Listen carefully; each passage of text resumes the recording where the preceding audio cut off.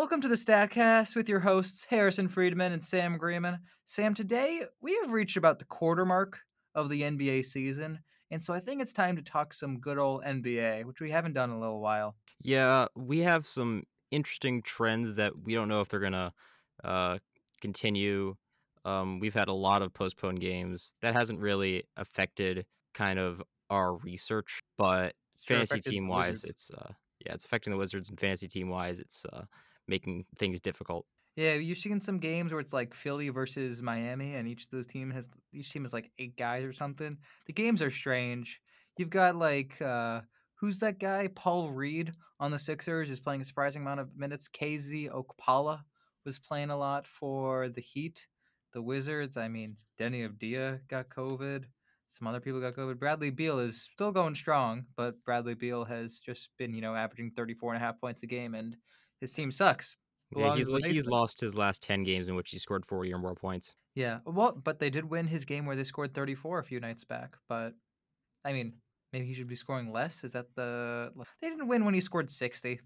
I think he scored like 57 in like the first 3 quarters like that, and they still didn't really come all that close to winning. Get Bradley Beal, sorry, out of that absolute stinkhole in Washington, which I am totally willing to accept my being wrong on earlier on. That's a dumpster fire team with no fits that make sense, ravaged by COVID as well, and cross them off the list. They're not going dancing this year, Absolutely not.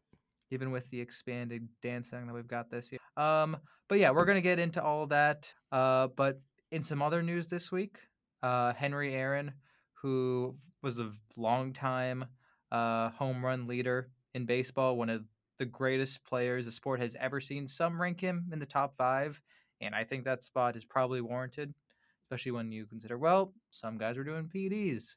Some guys were playing in the 20s when there weren't any black players like Henry Aaron allowed in the league, and some players like Willie Mays were doing greenies. So, I mean, Henry Aaron absolutely belongs up there. The model of consistency. Sam, anything you want to say about him? No, because all the things I have to say about him um, are about him being not as good as Ted Williams. Well, that's really all we can expect from a Red Sox fan, which is understandable. No, I got very triggered this weekend because somebody tried to tell me that Hank Aaron was a better hitter than, and I like went to town on. Ted Williams is the ultimate what could have happened, and yet he still is one of the top 10 players of all time, which kind of blows my mind. But this is about Henry Aaron. Is there anything you specifically want to say about him?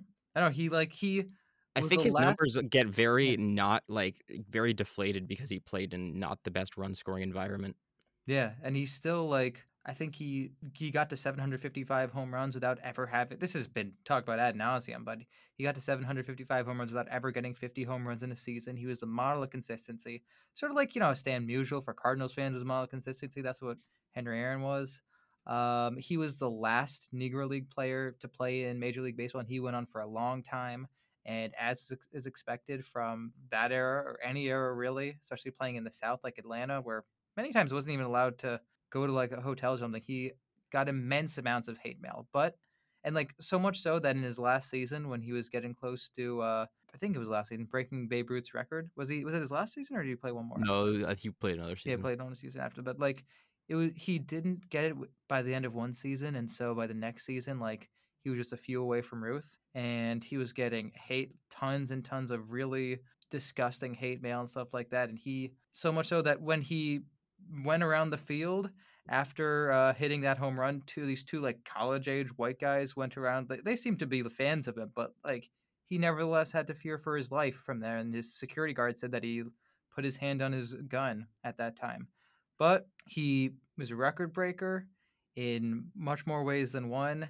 And because this podcast usually starts with a certain Hamilton call, and Hamilton is one of there are actually two incredibly famous calls of Henry Aaron's home run because Vince Scully and Milo Hamilton both called it, which is kind of crazy. So we're going to get into all this basketball talk. But first, Milo Hamilton. He's sitting on 7-14. Here's the pitch by Downing. Swinging. There's a drive into left center field. That ball is going to be out of here. It's gone. It's 7-15. There's a new home run champion of all time, and it's Henry Aaron.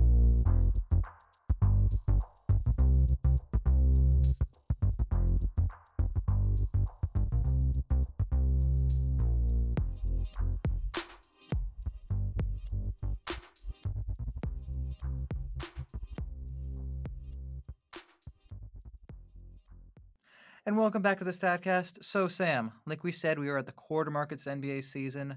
Teams you might expect, like the Los Angeles Lakers, are the best team in basketball. They've been dominating teams. The Sixers, whom many were expecting, as like this is the kind of season, this is the season they finally break through, have absolutely made that breakthrough, even though COVID's hit their team. Joel Embiid's had back injuries. But outside of those teams, and I guess the Clippers coming up top two, who are the biggest surprises to you in a good way during this NBA season? I don't know if it's a good way, but the Jazz, I just don't like them, but they're 14-4 right now, and they have just been, I believe they've won 8 or 9 straight, right? Something like that. The Jazz, yeah. Mike Conley has been terrific for them this year.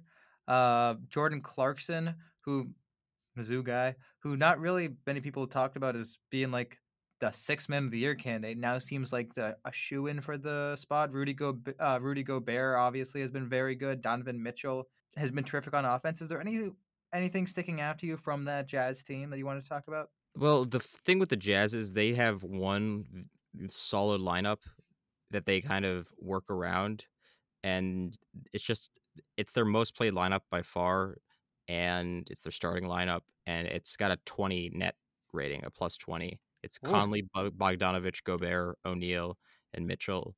It's got a 119 offensive rating and a 99 defensive rating. that's an interesting lineup. I can't say that being on the East Coast, I can't say that I watch a lot of Jazz games. They play a little later, but Royce O'Neal is the guy who's just in your sort of glue guy mold and your PJ Tucker, that sort of deal kind of thing, has been really evolving into one of the better glue guys, I guess. If that's not really a category, but for the purpose of this, we can say it is. And that offense surprised me because the Jazz have always been a good defensive team, but good defensive, but yeah, the offense is really interesting. Do you think Mike Conley this year, like the guy that many expected him to be last year? Remember last year when they made that trade and people were like, "Oh, Jazz is maybe possible finals content in like Not me, not reduced me. league." Not you. I don't remember what I said about that, but this is a year with like more serious contenders. Unlike last year, we didn't know what the Lakers were going to look like. We didn't know what the Bucks necessarily were going to look like. I don't know if everyone had them as like the number one team in the East, but they didn't really they kind of fell short of that mark. But this year, Conley seems to actually be healthy. He's not probably and hopefully not the same guy who bricked what would have been the series winning three against Denver last year in Game 7 at the buzzer. But do they smell like a team that actually could be a Western Conference Finals kind of team, or are they doomed to flame out in the first or second round?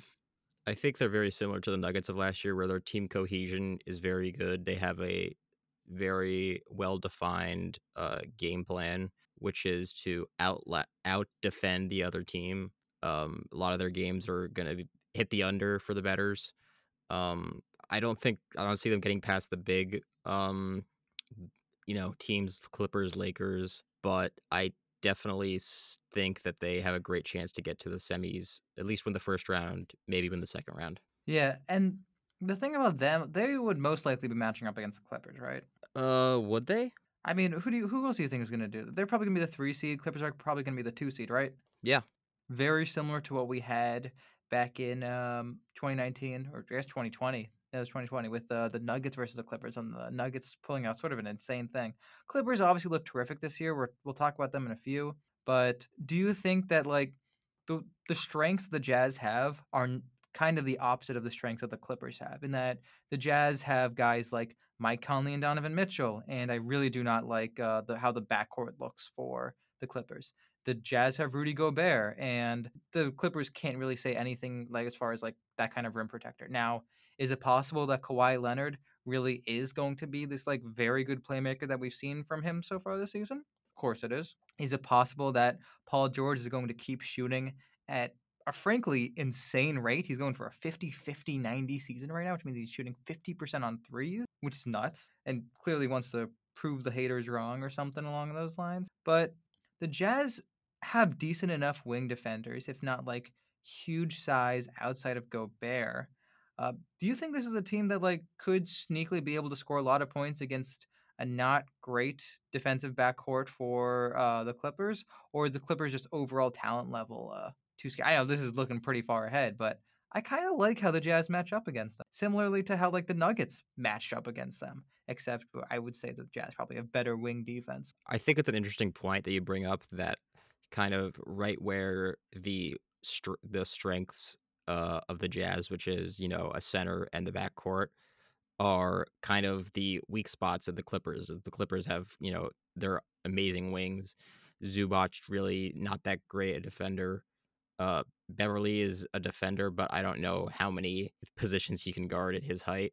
And Reggie Batum is Jackson's their yeah, other Reggie option. Jackson and Batum are going to play the 2 and the 4, I would think.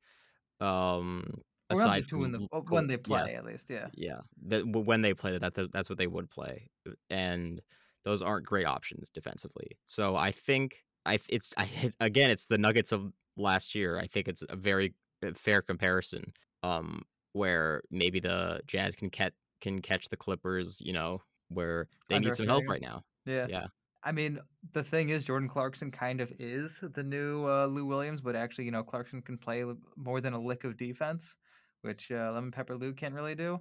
And like, also, Pete disappears in the playoffs every single year. I think he like is pretty much worthless in the playoffs at this point. I don't know, he's almost unplayable even. But my worry is that Gobert is not the kind of creator that Jokic is, and he was the kind of person who really kept them in.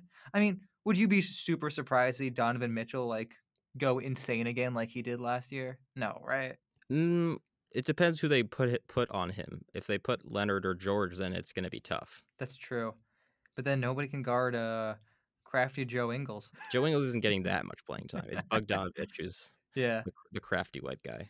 Yeah, that does worry me a little bit because I mean it's nice that you got guys like Royce O'Neal who can defend, but also you might be sticking Joe Ingles or Bojan Bogdanovic, the lesser known Bogdanovic, but the one who's healthy this year, is those guys on Kawhi and PG. If Kawhi and PG are willing to like take it to them every single night, then that is a little scary. Might be like higher scoring than you expect almost between those two teams. I don't think it will be actually.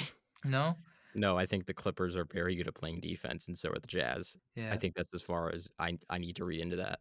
Yeah, but it's always like interesting to see where they're good at playing defense because I mean, like most teams have a lot of good wing scorers or something like that, like your Tatum and Brown or your Harden and Katie or something along those lines, or LeBron, also AD, of like the guys that the Clippers match up with. But the Jazz are a little friskier. The Jazz and the Nuggets, like that weird small guys plus the center combo. I don't know. I, the Jazz being like actually good this year and not just like theoretically good excites me because there's another team that I want to talk about as a disappointment. The Denver Nuggets. Hmm. Have you gotten any stats on them or any? No, actually, Yeah. I looked at their lineups, and really nothing jumped out at me. Yeah. The thing about Denver this year is, I think a lot of it can just be marked down to the fact that Jamal Murray looks like human. I don't know. He was not human in the bubble, and he's suddenly just turned into a pretty run of the mill. Like he seems like the kind of guy who would play on the Spurs right now. Like in the Dejounte, like he seems like more Dejounte Murray than Jamal Murray right now, but without the Dejounte Murray defense, and that's a little worrisome. Yeah, Jokic is trying to make up for it, as I'm sure everybody has noticed. Yeah. But I don't know. I feel it's the Jazz and the Nuggets are kind of, replacing each other in terms of hierarchy. Yeah. And you almost feel like the Nuggets have a higher ceiling than the Jazz just because of like the difference between Jokic and Gobert, even though, Jokic doesn't really play defense and Gobert doesn't do that much offense besides dunking the ball a bunch.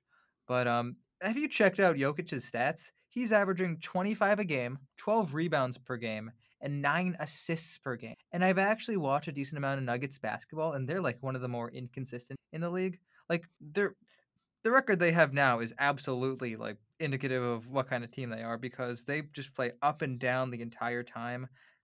I know that they're like 11-7, and so I mean their talent wins out more often than not. Especially like for instance, they played the Heat the other night. Had basically nobody on the floor really to play against them. Like Precious Achua is playing way too many minutes, but this Nuggets team, it's just like Gary Harris is good, right? Michael Porter Jr. has been either injured or has COVID, so he's been mostly a non-factor. They're obviously missing Jeremy Grant, who's lighting up Detroit at the moment, which sure, I'll accept that is something which is happening right now. But what do we do with like this Jamal Murray thing? Because he's missing shots a bunch. He's taking like the kind of shots that he was doing in the bubble that were swishing in, did not really do anything. He punched, I think it was Tim Hardaway Jr. in the balls the other night for really no reason other than like he thought Hardaway fouled him, so he just ran by him and like sharked him right between the legs. And so I don't know if Jamal Murray is okay right now. I don't know what kind of headspace that he's in. If he needs that bubble space a little bit, because that that clearly limits the team even while Jokic is playing at an MVP level. It's either the Denver air or the fact that he's Canadian that's getting him mixed up, I think. Can't go home. Yeah. But in all seriousness, it's kind of a Donovan Mitchell syndrome where, you know, he's kind of trying to focus on one thing, and as a result, he's not playing offensively that well. Remember Mitchell, I think he started pretty poorly last year, do you not? He did, yeah, and then he ramped it up by the time the bubble happened, but yeah, he was slumping pretty big at the beginning. Yeah, I think Murray and Mitchell are almost the same player. Yeah, that comes up a lot. I think Murray's a better shooter by a little bit, and I probably would prefer Mitchell like as my floor general, even though like Murray's more of a pure point guard. But kind of agree with you there. I don't know. Maybe do you think?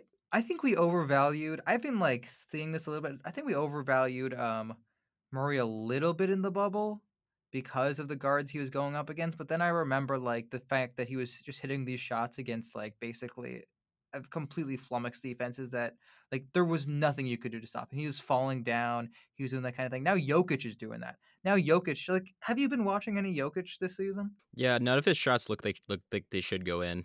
Yeah, he's just like, because he's this big kind of doughy guy. He's just like dodging to one side, flipping the ball up. There was this nuts pass that he made the other night that I saw where he got the ball and like at its high point just tapped it down to the other side of the lane for an easy layup for another guy in the Nuggets. I think it might have been Gary Harris or something like that. Jokic is like on another echelon of his basketball IQ right now. If he was like built and super athletic, I think he might just be dominating the league at, I don't know, like Bill Walton 1976 Trailblazers type levels, which I mean maybe the Lakers and everyone are thankful that he's not doing that, but my goodness, Jokic looks unstoppable. That's the entire reason why the Nuggets are 11-7 right now. Yeah, remember when he got COVID and then said he's gonna lose a lot of weight and then didn't? Yeah, he probably just like, ate in his room and couldn't work out for a little bit. I mean, I don't know where he was going to lose the weight doing that. I think COVID is not the kind of, it's not like bulimia or something like that, or Freddie I don't Freeman know, lost diarrhea. like That's 20 true. pounds. But that was like a real serious case of COVID. Usually I feel like with COVID, sit home, watch TV, hope that you don't die. A lot more coughing and a lot less expelling fluids. But anyway, off of that subject. Which do you want to switch to the Eastern Conference right now and talk about another team? I think they've been a little disappointing. They've improved in like the past couple of weeks, but they don't strike me as a title contender, even though they really should be, and that's the Milwaukee Bucks. I don't know why you say that because I think they have the best, one of the best lineups, in the business, and it's Yeah. weird because it doesn't have Middleton in it. Interesting. So they have a 3-man lineup, a 3-man combination of Brook Lopez, Giannis, and Dante DiVincenzo. Really? How Yeah. many minutes of that lineup played? Enough to be one of like their top 10 3-man. Huh. So how are they doing? 120 offensive rating, 109 defensive rating, Okay. 62.8% true shooting percentage. My goodness. I mean, like, maybe that's what you need to do with Giannis, because I've heard people talking about the thing with Giannis at the beginning of the season is he just looked like a little too timid. It didn't. I'm sure that for guys who a lot of their play is predicated on drawing a ton of fouls, that like at the beginning of the season, the refs are more likely to call the ticky tacky stuff. There's no preason or something like that. But Giannis just looked a little off at the beginning of the season. Now, obviously, like he got 24, 18, and 9 the other night, which was terrific in a win over the Raptors. But do you think that I don't know, Giannis, he hasn't been hitting his free throws, which is something that people have been touching on.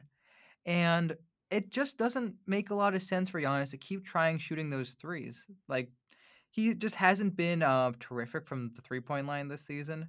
And as much as he like has said that he's been trying to work on it, I mean, the guy's shooting 30% from three. That's not ever going to be the kind of thing that like, you know how like Embiid does that thing at the top of the break where sometimes he ends up with the ball, then he shoots it, and you're like, oh my god, we that's really what's gonna beat our team tonight. I'm sure it's the Celtics Well, I usually see him getting fouled. down low, yeah. And Yeah. we're gonna talk about Embiid, but with Giannis, like the guy isn't a threat from the 3 point line. Maybe instead of shooting his threes, he should have been practicing his free throws more. Or instead of that, maybe he should have been practicing more moves in the post because he kind of looks like the same guy that he was last season. And if that's all he's gonna be, which first of all, I don't believe it's all he's That's gonna all be. he's gonna be, an MVP? Man, that stinks. Listen, he's averaging 27, 10.5, and 5.5 this year, which those are incredible stats. The guy is great. I But mean, if you combine those 3 numbers, it's probably about what LeBron combines. yeah. But at the same time, like, I kind of wish he was, evolving his game a little bit more. I mean, he turned 26 over the offseason. And so, like, he's approaching what many people call the prime at 27. Clearly, like, I don't know, LeBron shows your prime can last forever. But LeBron kind of took a while before he developed a 3 point shot, right? Yeah, it wasn't really until Miami that he actually got a good three-point shot. And so, like, I'm wondering with Giannis, like, first of all, what I kn- they have haven't run a lot of pick and rolls, which Mike Budenholzer hates his pick and rolls, and Giannis like in the pick and roll just seems like so deadly to me that wouldn't be great. I heard an interesting suggestion actually, which is those crunch time minutes where so this is the big deal basic. In crunch time, Giannis has not been great. And the reason for that, there are a few reasons. The biggest reason is probably that he hasn't been shooting his free throws well. And when he's not shooting his free throws well, then that's a player that guys are more willing to foul if he can't like get a good enough shot over them. And also like if they're double teaming him, he's gotta be making the right pass. And also he doesn't seem to have the kind of post moves that you need to have like someone like Embiid has. Embiid is a great closer. First of all, Embiid is actually shooting really well from the free throw line this year. I think he was shooting over 80%. But Embiid's post moves are some of the best in the game. Do you agree with that? Yeah. And like that kind of ability is just not something that Giannis shows because, you know, during the end of games, it gets a lot more like half court type of offense. And Giannis, while he is maybe easily actually I would say the most dominant guy we've had since LeBron in like running the floor, like running the break, it doesn't really work as well like when he's just, trying to create down lower in the post. So this interesting suggestion I saw was that run pick and rolls, Drew Holiday, and Chris Middleton in these crunch time minutes. Try to get a switch, try to get spacing. Maybe you have Brooke Lopez or Dante DiVincenzo in the corner or something like that that they can pass to, and have Giannis in the dunker spot as sort of like an Uber Clint Capella kind of guy. Like he'll clean up all the rebounds. He's surely gonna like the fact that you have Giannis like there for an easy 2 points is gonna draw at least some sort of respect from the defense.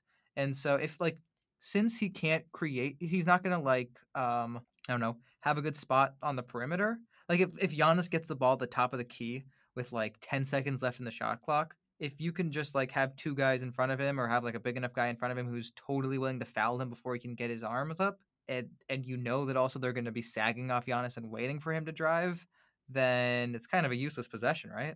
Yeah. I mean, I think Giannis, the only reason that he shoots those threes is because if he makes them, then it kind of makes the defender, you know, guard him a little bit closer.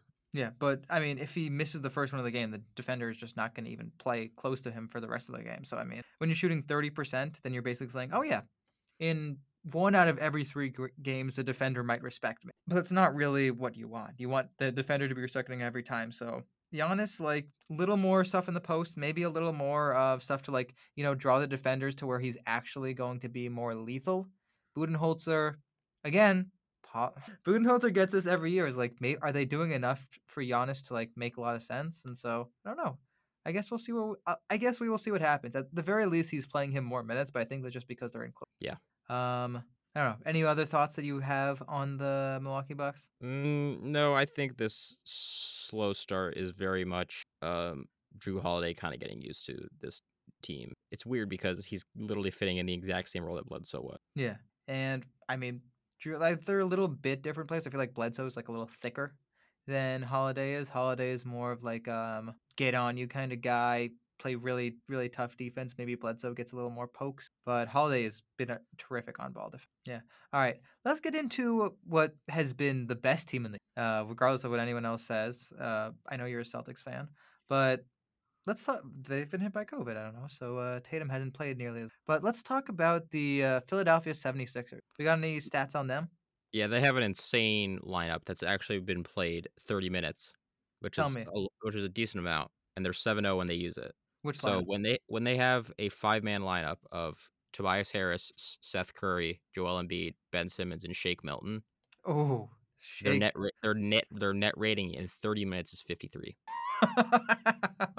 134 Holy offensive cow. rating, 81 defensive rating. Oh They my get god. 41% of available offensive rebounds, 64% of available rebounds in general, and it's 65.2 true shooting percentage. Oh my. Like, I had a little bit of Seth Curry stuff, and I know obviously that Tobias Harris has been really stepping up this year, but just hearing that is kind of nuts to comprehend. Like, I like Shake Milton. yeah, I think that's what makes the lineup, honestly, is yeah. Shake Milton. I agree too. Like people were talking him up in the bubble as like, oh, maybe Shake Milton is the key to pulling it all together.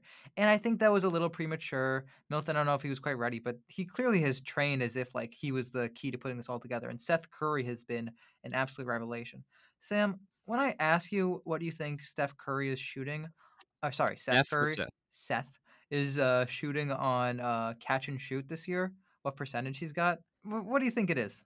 I've watched a lot of Sixers games. I would say 65%.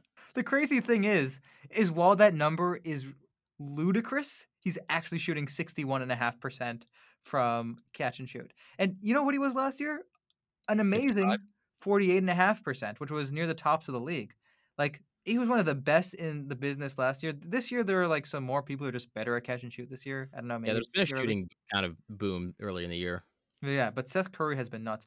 And also the thing about Curry is that like he's so good with zero dribbles, but anything else and he sucks. He's 27.8% on pull-up threes. So like the people talk about Ben McLemore and the Rockets. I watched a lot of Rockets, I'm a Rockets fan. And with McLemore, they always say if he takes one dribble, if the guy like jumps out at him to make him like readjust his shot, he's not making it. But if he catches and shoots in rhythm, he's got it. That's Seth Curry this year. He's been just setting the world on fire. And so that's been nuts to watch. What about Joel Embiid? Would you say that he is one of the two front runners for MVP this year? Aside from LeBron James? LeBron, yeah, Yes. Yes. yeah, I would say Jokic and Embiid are probably 1 and 2. I would say Jokic is three because I think LeBron has just been that good this year and he clearly wants it. Yeah, aside from LeBron, I never really know what to do with LeBron for MVP. Yeah. I think with LeBron, you got to decide if he wants it that year, if he doesn't want it that year. It seemed like apparently he wanted it last year, he only kind of turned it on the last couple months, so that's why he didn't get it. But when LeBron wants the MVP, when he thinks that it's his year to get the MVP like he does this year, only a completely healthy Joel Embiid, which by the way, LeBron last night tried very hard to stop from being a thing and actually injured him so much that like he probably isn't going to play in his next game. Le- LeBron, when LeBron wants to get the MVP, he's going to get the MVP. And like we saw in Cleveland a couple nights ago, we'll talk about the Lakers when we get to them, but that was some like best player in basketball type. That was like one of the best players ever type of stuff. But with Embiid, what he's been doing this year has been so simple. Like all he does is just like he knows that he's like the league has shifted away from having like these big lumbering centers, and so he's fine with that. He's lighter on his feet than you'd expect from a guy his size. He's got this wide array of post moves. He's hitting his free throws at a terrific rate. He's getting to the free throw line at really James Harden-esque rates. And I know that like we talked before the season about like how interesting a pairing of Harden and Embiid would be, just because like they're such dominant isolation players and they completely draw the attention of the defense. Embiid doesn't. It doesn't matter if Embiid like clearly it doesn't matter if Embiid has Ben Simmons out there sometimes when he's doing his stuff because he's just been that good. When they send a second guy to him, he's been making the right pass, or he's just been like, yeah, I can handle a second guy. So he does that terrific up and under where he draws the foul pretty much every time and can finish a lot of them because he's so damn strong. And the fact that the lineup is doing that well doesn't really surprise me, even with Simmons, because Tobias Harris has been proving he can actually create his own shot really well this season. He had that game winner against the Lakers last night. obviously Seth Curry and Shake Milton can shoot from anywhere, and Ben Simmons has sort of been revitalized as a cutter. Have you been Yeah. watching that like in Sixers games? Uh, I mean, Ben Simmons is a bust. I think, you know, if you're referring to him as a cutter, I think that's, has he kind of is he kind of just like given up on his whole like 3-point thing? Yes. Yes. Ben Simmons is an offensive non-factor for the most part. But like I would love to see Ben Simmons cutting on a team that had Jokic on it instead of Embiid, because as much as good a passer as Embiid is, Jokic is like ungodly. But Simmons has been doing a lot of smart cuts. He clearly can't really create his own shot. His drives, they're fine. They don't happen very often, and the defender doesn't respect him whatsoever, the 3-point line. So like he's not gonna trick you and go off the dribble. Like obviously he's good in the half court, but Simmons is just like fill the box score up, like tall uh, Rondo, I guess, from like back in the Celtics days, and be a good floor general. The Sixers do have a lot of really smart basketball players in that lineup, which I think is really helpful in like them being that good of a team. Obviously, like Curry is the only guy on that team, like on in that lineup that I think can't create his own shot all that well, or not create his own shot, but be a good passer and good ball handler. Yeah, I think I think it's kind of a thing where you're saying like Curry really cannot shoot after he dribbles. It's like I can just imagine that as a fan, like him taking one dribble and then like Everyone's saying hands no. your hands going on your face, like, oh, how could you do this? Yeah, I think he is shooting like 65% or something like that when he doesn't take any dribbles. And it goes down by like 20% when he even takes a single dribble. And like when he takes like 3 or 4, it just drops precipitous. It makes no sense. Like that the fact that that's something. But I guess like it's hard to run him off the line when he's so wide open all the time. And like I don't know. It's a little interesting like on a team with Ben Simmons like that. But it's because unlike Giannis, Embiid actually has an okay 3-point shot. I don't know. It's the difference. But also that post game. The Embiid's post game makes defenders have to like and the 3-point shot. I don't know. He's a better shooter than Giannis. Like it just seems a little I don't know, more sure-handed, I guess. Giannis is just gonna dunk everything and get those layups because there's almost no one who is as strong as him in doing that kind of stuff. But you can kind of slow him, and like he's been way too willing to be slowed down this year. Like when he gets fouled, and is only making 58% of his free throws. Let's Yeah. talk about. We talked about Seth Curry in his really incredible pull-up shooting, but there is a guy that I'm a little worried about.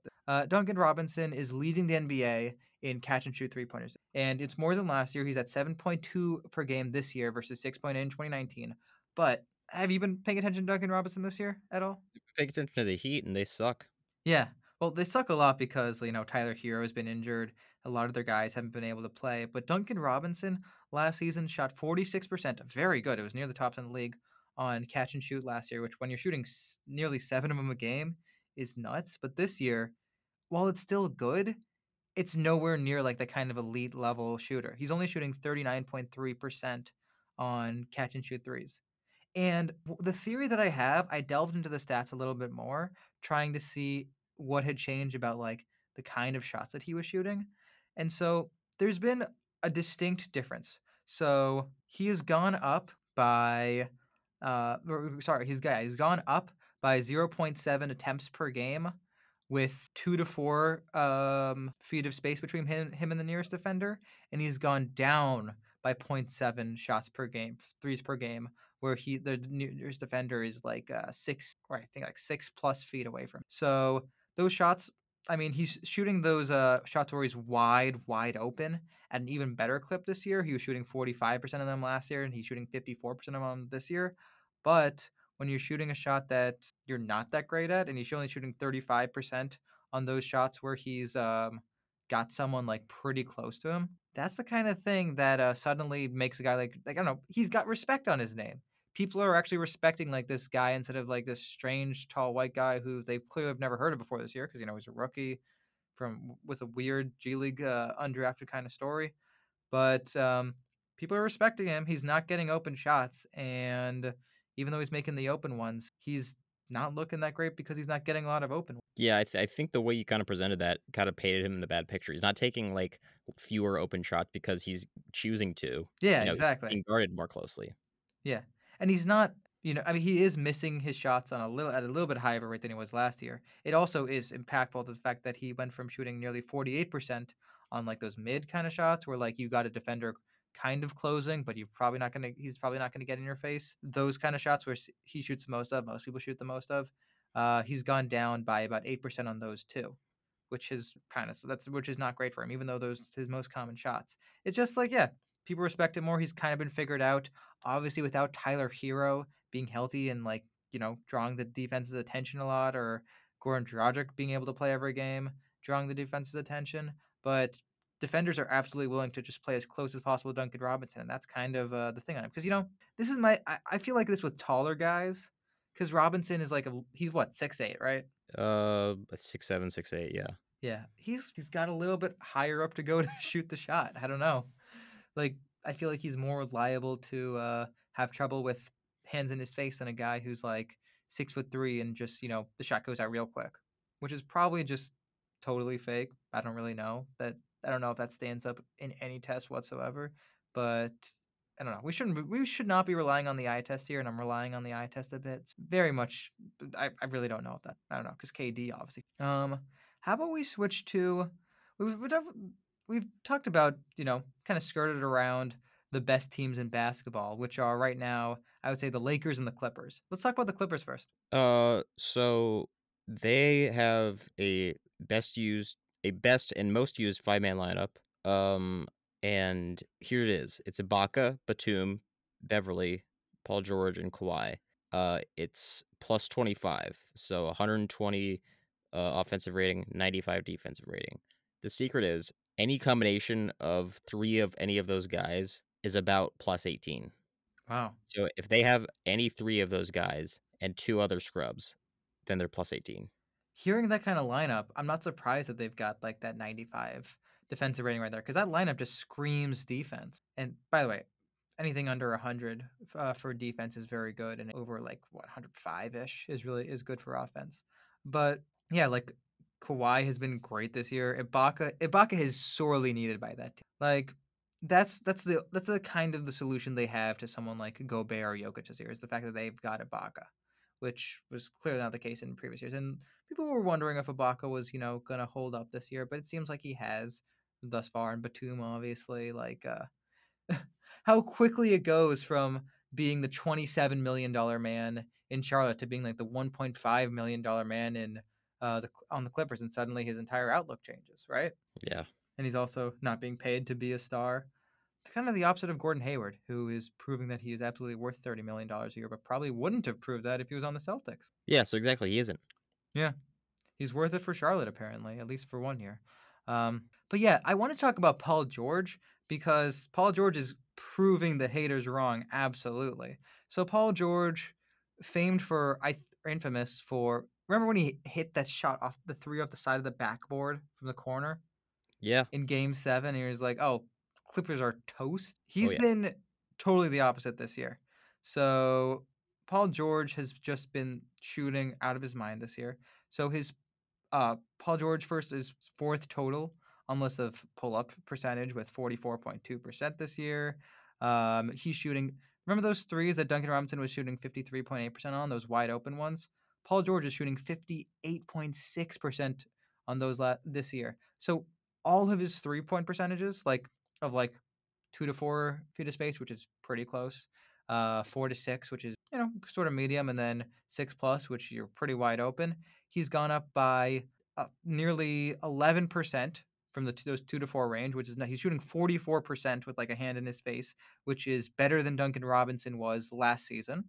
He's shooting 45% when he's like decently open, and like I said, he's shooting nearly 59% when he's wide open. And so for PG, who's also been like getting to the basket a bunch, is really spacing the floor well for them, is the absolute beneficiary of Kawhi being such a good passer, Ibaka being a good passer, Batum has always been a good passer. It's like this weird form of playmaking where you don't have any pure point guards. I would not really call Beverly a pure point guard. He's more of a pure point guard defender, but they're creating enough offense. There's like enough like basketball IQ going around there and guys who can make the kind of moves that the offense is working for them, even without that kind of distributor. Like you don't need a Rubio, for instance, on that kind of team. Have you watched much Clips basketball this year? sucks because every good team's on the West Coast, and I hate it, I like, a know. lot. Yeah, like, I mean, maybe you can watch first couple quarters or something like that, or if, like, they play on, ESPN against, like, the Lakers against the Sixers last night. That was great because they played on ESPN. Um, it was like a 7 o'clock game or something like that, and they were playing in Philly, and so it was really fun to watch. I enjoyed it, but I enjoyed it as well. yeah, I don't think we're gonna get to see LeBron James like that every single night, and the game's like, when he played in Cleveland the other night, I also got to watch that because playing in the Midwest. But, yeah, a lot of Lakers games are on the other side. That kinda sucks. I don't know, like, I guess it's easier for people on the West Coast just to, discuss that kinda stuff stuff because the same times that these games are like, the East Coast games are ending for us, that's when the West Coast games are ending for them. But I guess you take what you can get. I've watched a lot more Eastern Conference basketball than I used to. Being in Boston, I can definitely, but let's talk about those Lakers because their last 2 games have really been interesting to me. One of them was against the Cavs, which, LeBron in Cleveland, he loves playing Cleveland and he goes hard in them. Like, but Cleveland has been phenomenal this year on defense, and they've just been a real pesky kind of team. And Colin Sexton is making an All-Star case. What do you think? You think Colin Sexton goes to the All-Star game this year? I think Sexland as a whole should go to the, All-Star game. Sexland is more just sex. I'm sorry, Darius Garland, but like, I mean, Colin Sexton is the one who is coming to his own. Give Darius Garland another year. This is Sexton's 3rd year. He's only just becoming like up to like De'Aaron Fox level, although he's above De'Aaron Fox level now. But I love their big lineups. It's a shame Larry Nance is injured because he was good with those. But Andre Drummond, my goodness, like what, 33 and 23 one night?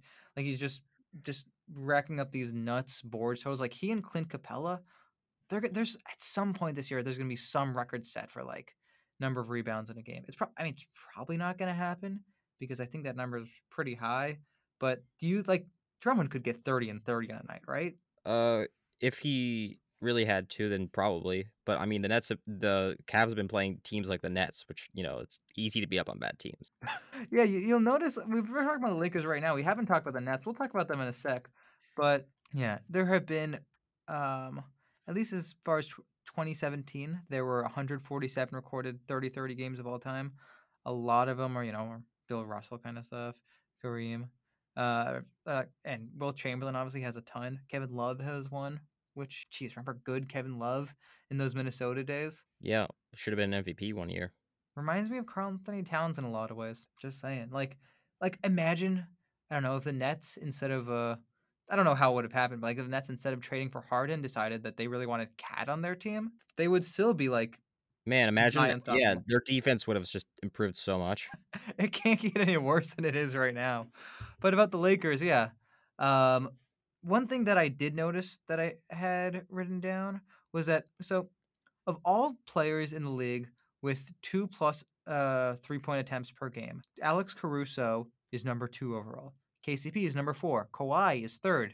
Paul George is 5th. And Marcus Morris is 6th. All those guys are shooting 52.9% from 3 or higher, which is crazy. Not for Marcus Morris. Once again, I know that he's good.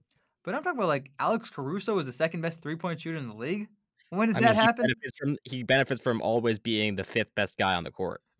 That's true. He does If have you think more about it. open shots. And KCP, but like KCP is, remember when mentioned again PJ Tucker, but PJ Tucker used to have that shot from the corner. That was his shot. That's KCP's shot right now. The left corner on the left side of the court.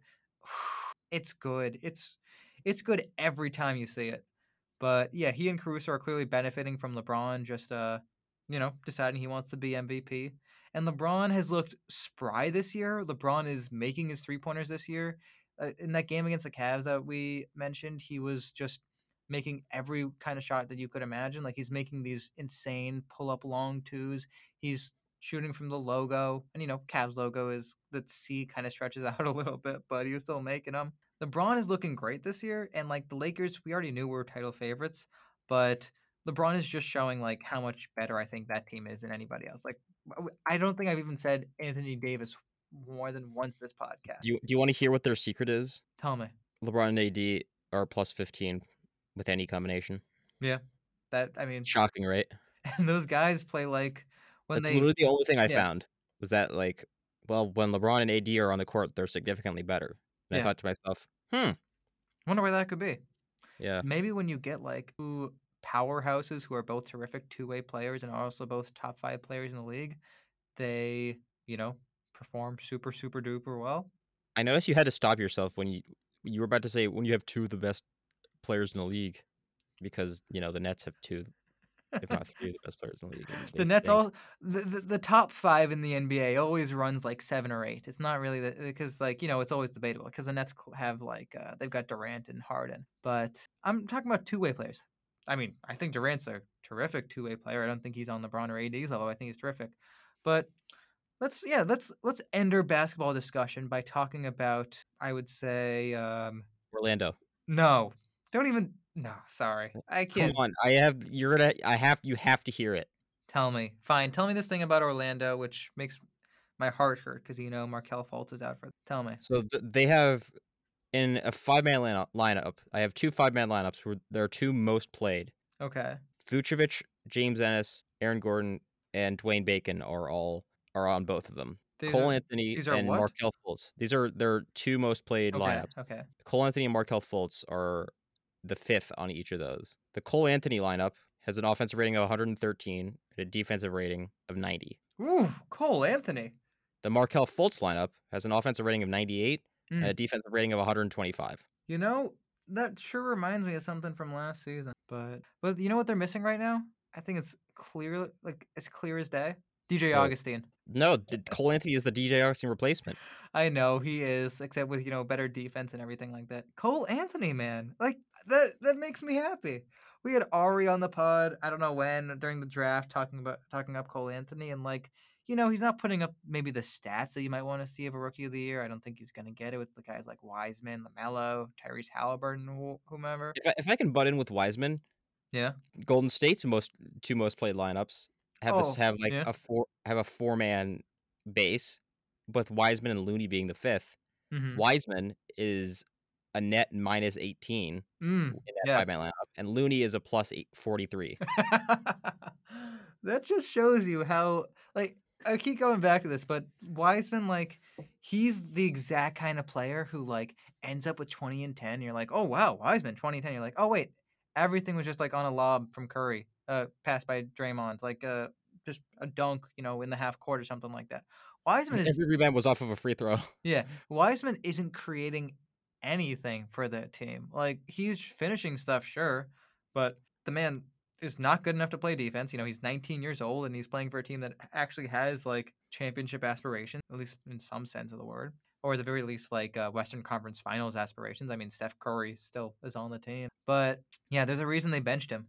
There's a reason he's not in the starting lineup anymore. It's because like the Steph and Draymond lineups, and now even with Wiggins is having a resurgence. Andrew Wiggins like is a good defender because maybe he got out of under fire in his Steve Kerr coach team, perhaps. But yeah, for whatever the people who were still on Wiggins Island, I'm sure they are super super psyched that they bought that they still have his stock. But yeah, Wiseman should not be in Rookie of the Year contention. LaMelo Ball also not really. Tyrese Halliburton slipping a little bit, but I mean he's a rookie, so you got to imagine that he might not bring it consistently every night. But I don't know. Any other rookies who are jumping out to you? I think I know As exactly who it is.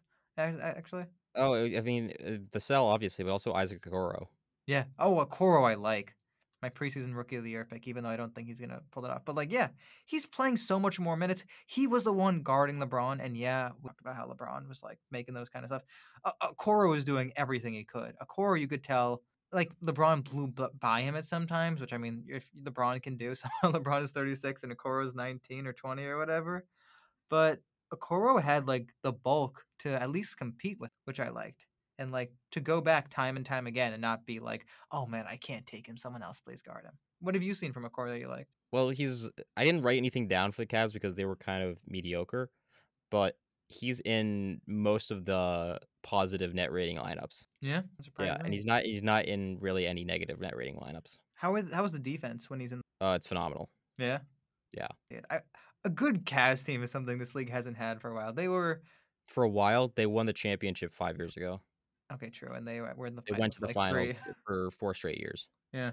When I say a while, I just mean they like became entirely irrelevant after LeBron left, like San Francisco Giants level of irrelevant. So or Texas Rangers now, level of irrelevant. But I guess they are a team now, which kind of is crazy to see, but Sexland forever, I guess. Yeah. To the Nets, who lost back-to-back games to the Cavs. Tough luck. Really tough luck. Have we talked about my Nets theory? No, I don't think we have. My Nets theory is that their offense is so good that they've figured out offensive basketball basically and really can't be stopped. Like the only thing that really stops them is like sort of like random luck. Like say the shot goes in even when it was a great shot by a great shooter, sometimes it doesn't make it. But like they've basically figured out offense, so there's not really any progress that they can make on that end. But they're so bad at defense that the team that's playing them can always score on them, and there's nothing that the Nets can do to stop it. Like they're so bad on defense that it doesn't matter how good or how bad the team is that's playing them, they're always going to score on them. So the Nets are going to get beaten by bad teams and beat good teams, and it's going to be the same Nets team every time. There's no defense that's good enough to stop the Nets, and there's no offense that's bad enough to not score on the Nets. The numbers back you up so much here. With Harden, Kyrie, and Durant in the lineup, they have an offensive rating of 117.4 and a defensive rating of 117.2. Unbelievable. That's unbelievable. Like that's what I've seen every game. It's like every game is within 10 points. I think that since Harden got to the team, they've had maybe one or two games that haven't been like super, super close. And it's just because, like, I mean, sure, sometimes Harden or KD are going to take things over at the end of the game, but like when the other team can just drive by literally anybody for a layup on the other end and they know it, and it's not like maybe a young team that's like a little, scared of going up against these guys just because they're Harden or Durant or something against that, even though they probably know how bad Harden is on defense. Maybe they're a little worried about, but like, what are their lineups? Like Kyrie, Harden, Joe Harris, Kevin Durant, DeAndre Jordan on What do you offense. think the Yeah, over/under would be for a Hawks-Nets game? I assume that each team is going to score it's going to be like 140 to 137, right? Pretty sure that's what it basically was when they first Yeah, played each other. yeah. Like the Hawks, they're like that's a spunky young team. I mean, the Hawks, like DeAndre Hunter actually is good now. Like he's legitimately good. Cam Reddish, I was wrong on Cam Reddish. He might eventually become a rotation player, even if not this year. But the reason we were so impressed with Cam Reddish is older than everybody else. Never bet on the guys who are older. Bet on the Patrick Williamses who are younger. That's on Don't me. bet on the Doug McDermotts who literally stay 17 years in college. Yeah, Dougie McBucket's actually lasting. Like McBucket's being in the league now, and Tyler Hansbrough flaming out so quickly made me a little sad. Before I remembered that McBuckets can Well, actually because get Hansbrough just buckets. couldn't shoot, and he was very undersized. Yeah, Hansbrough was just like the classic. Like he's like Thomas Robinson in a sense. Then with like I Thomas feel like he Robinson. was Yeah, more, God, who the heck is it? What's his name? Oh, God. Adam Morrison. I think Adam Morrison could have been good in the NBA. No, he couldn't I have. think the reason he wasn't is He because was he got hurt. slow, a bad defender, and he was trying to play a big man position at like 6'9". Okay, but like he could have been an okay stretch four right now. What, you think he couldn't like get minutes in Brooklyn's rotation right now if he like came out of college a couple years ago? I don't No? Okay. know. Okay. Yeah. Didn't you say you had a baseball take? Okay, I did say I had a baseball take. We've talked about the Hawks. Yes, the Hawks. Yeah, Clint Capella is great. DeAndre Hunter's looking pretty real. Reddish is not really. I kind of like everyone in the Hawks, like 6 or 7 guys they have, which we talked about before the year. Did you have any Hawks lineup takes? Basically, Capella makes the lineup good. Yes, and I think It's like a 33-point net rating swing. yeah, exactly. Capella's great. Yeah. So I think we should almost like make this like a recurring segment because I think this is maybe a hot take or something, but I think the community fan graphs might actually be the source of some of the most like unique and like I don't know what's the most novel content that there is right now in sports writing, because what you have are a bunch of guys or men or women or whomever. You have a bunch of people. You can't really usually see their names. They're like right now it's MLB Yomi Mono, who's the first guy right there, but the next guy is Bill D. But back to the topic, who you submit an article that needs to be good enough to be published on Fangraphs' page. You're not a paying. It's not like a paid writer, but it's someone who probably spent like 2 or 3 weeks, crafting an article, doing their research in R or Python or something like that, and like actually applying real statistical methods to this kind of stuff. and they just like, well, it's just diving into a project like we love to do. It's like just, you know, we met doing this project of basically creating a draft value guide for baseball, which doesn't even help in baseball because you can't trade your picks, but whatever. But anyway, like that's the kind of stuff that I've sort of seen on Fangraphs. And so in the community section specifically, like these aren't people who are getting paid to push out a bunch of articles, like maybe 1 or 2 a week. These are people who like put out maybe one article every few months or so. And so I don't know if I can find it right now, but I remember it for the most part. It's this guy who I don't know if you've seen this idea before, but it's on totally revamping how baseball is played. Sorry, what? Totally revamping how baseball is played, except not really. Here it is. When there is a ball that gets put into play, you don't have to stop running until they I don't know, until you're worried about getting thrown out. Okay, what does that mean? Isn't that what baseball usually is? No. When you get to home plate, you can keep running if the ball is still like somewhere in right field or something like that, and you think you can get to first base. You I can mean, I've become a heard new that runner. idea before. What? You've heard that idea before? I think it's basically just like you can keep going until they tag you. Yeah, which is sort of like kickball, I feel like, Yeah. or cricket. Maybe it's like cricket. Cricket has some. But here's the idea. The idea is that you know what all those like old baseball announcers love saying about home runs when like the bases are loaded. What do they call them? Grand slams. I mean, yeah, that too. But they call them rally killers. Well, no, they call solo home runs rally killers. Okay, that doesn't make a lick of sense, but whatever. Well, okay, no. Well, yes, I guess. Yeah, I guess more just home runs are rally killers. Yeah, but home runs are not rally killers. They get you runs on the board, which is more than you might necessarily get if you don't hit a home run. But what if you? This is basically making home runs into rally killers. When the ball goes over the fence on a home run, then you can't go advance the next base. But this kind of thing would make MLB like really value guys who run really fast or are really great at hitting triples or something like that, hitting the ball into the gap. And yes, MLB players like This Ramon. idea sucks. I hate it. You need to stop. I hate this. Oh You my hate god, this? I hate this. Tell me why you hate it. It's just not baseball. That's the only argument that you can make against What are you talking about? The only argument against this being the new baseball is that it's not baseball. it. Aside from that, man, this is a great idea. But why can't it be baseball? Because it's been baseball for almost 200 years. Don't you need a little innovation every once in a while? I Yeah. found the article. The title of it is called a rule change idea too fun for MLB. That sounds like a CNN headline, where like the Fox News headline would be "Stupid idea that will never get passed through." I mean, MLB has been doing a lot of stuff, to experiment or whatever. I don't know. People thought the intentional walk becoming just like being like, "Hey, I want to intentionally walk that guy," wasn't part of baseball, but it was baseball. The extra runners like the runners during extra innings obviously is insane, but just because like, it doesn't feel like baseball, but also it ends games more quickly and creates more exciting stuff, even though it feels a little bit like college football overtime. But wait, don't we like college football overtime? And so also you don't have to keep running. You just can. And so like for instance, let's say you now have like Ramon Laureano throwing guys out at first. Do you start playing your best armed guys like in left field now?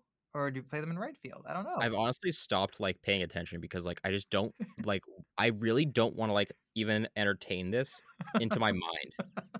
I implore you. I know this is live on the podcast, but not like live like British, but on the podcast. Once this podcast ends and after I go grab my dinner, I will read it and I will tell you how bad it is. I think it's actually a really good idea. Explain outside of saying no, it's not baseball, like the old head that you must be. What would you dislike about it actually being like, like if it happened in a game, would you not enjoy it while it was going on? If that's the way that baseball had always been, and someone told you that, hey, you know what? Actually, we think people should just stop at home plate. Which would you think was crazier? Which perspective? Your idea, because home plate is where you started. So that's where you fit. You can't just like. I know home plate is like where you go home or whatever. This is gonna go on too long. This is my fear. This whole conversation is gonna go on too long. I've just said something so controversial that like you can't even process it right now. So blasphemous that we can't even have like a conversation about it. Until I read it, then yes. All right. I understand if this isn't quite your cup of tea. Let's see, after you read the article, feel, a little more comfortable with it. Maybe we talk about it next week, maybe not. I'm sure I'll find something else from from Community Fangraphs for next week. But can you include a link to this article, like, on Twitter and on like the Spotify and Apple In the Podcast kind of stuff description, in the there will be a description? link to this. Yeah. If listeners, I am sure that like you will probably hate a good deal of it just because it's like, oh, this isn't baseball. But then just, consider the next time if you like played a pickup softball game or something like that, if that was part of the rule. And wouldn't that be kind of exciting? Like the next time you watch a baseball game and like, there's like a sacrifice fly or something like that. Not that exciting, honestly. Is a sacrifice fly is one of like the least exciting ways to score a run in baseball, honestly. And like those doubles to the gap where you got the bases loaded. What if like a double to the gap with the bases loaded was worth more than a home run with the bases loaded? Or at least possibly. What if like we forced first basemen to actually try to make those kind of plays and to actually have to use their arms sometimes and stuff like that, and to not just be able to make force plays every time? Isn't that a little more interesting? Or you could I'll consider Sam's see. side. We'll see. Or you can consider Sam's side, yeah, which is that's not baseball. But I want to hear, I don't know, yeah, the it's not baseball thing is probably pretty important. I can't imagine many players getting on board with it. All right, we've talked about that long enough, I think. So next week we're going to have full baseball talk unless I don't know something crazy happens in basketball, which doesn't really seem all that likely. All-Star voting is open, so all of you guys, please put Christian Wood in the All-Star team. If you've been watching him this year, he's clearly the best center in the league. I know that we talked about Joel Embiid and whomever, Jokic, whatever. It's Christian Wood. It's clearly Christian Wood. He's definitely not just like Wiseman with better stats. So yeah, we will talk to you guys next week. And until then, I don't know. Hopefully we get to watch some more basketball on the West Coast.